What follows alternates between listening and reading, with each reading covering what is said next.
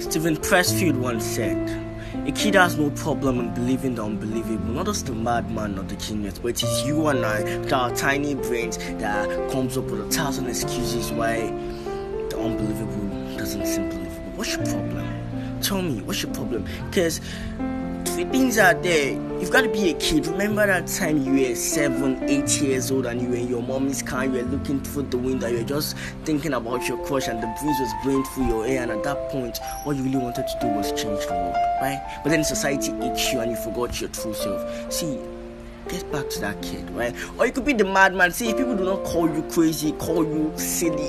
See, Steve Jobs said people who are crazy enough to think they can change what I want to do. People don't look at you as insane. Maybe you're not doing something big enough. Or the genius, I read a quote that they say if you know the amount of hard work put into stuff, right, you wouldn't call it genius. Genius is just hard work. Do something for a very long time and you see they'll call you genius.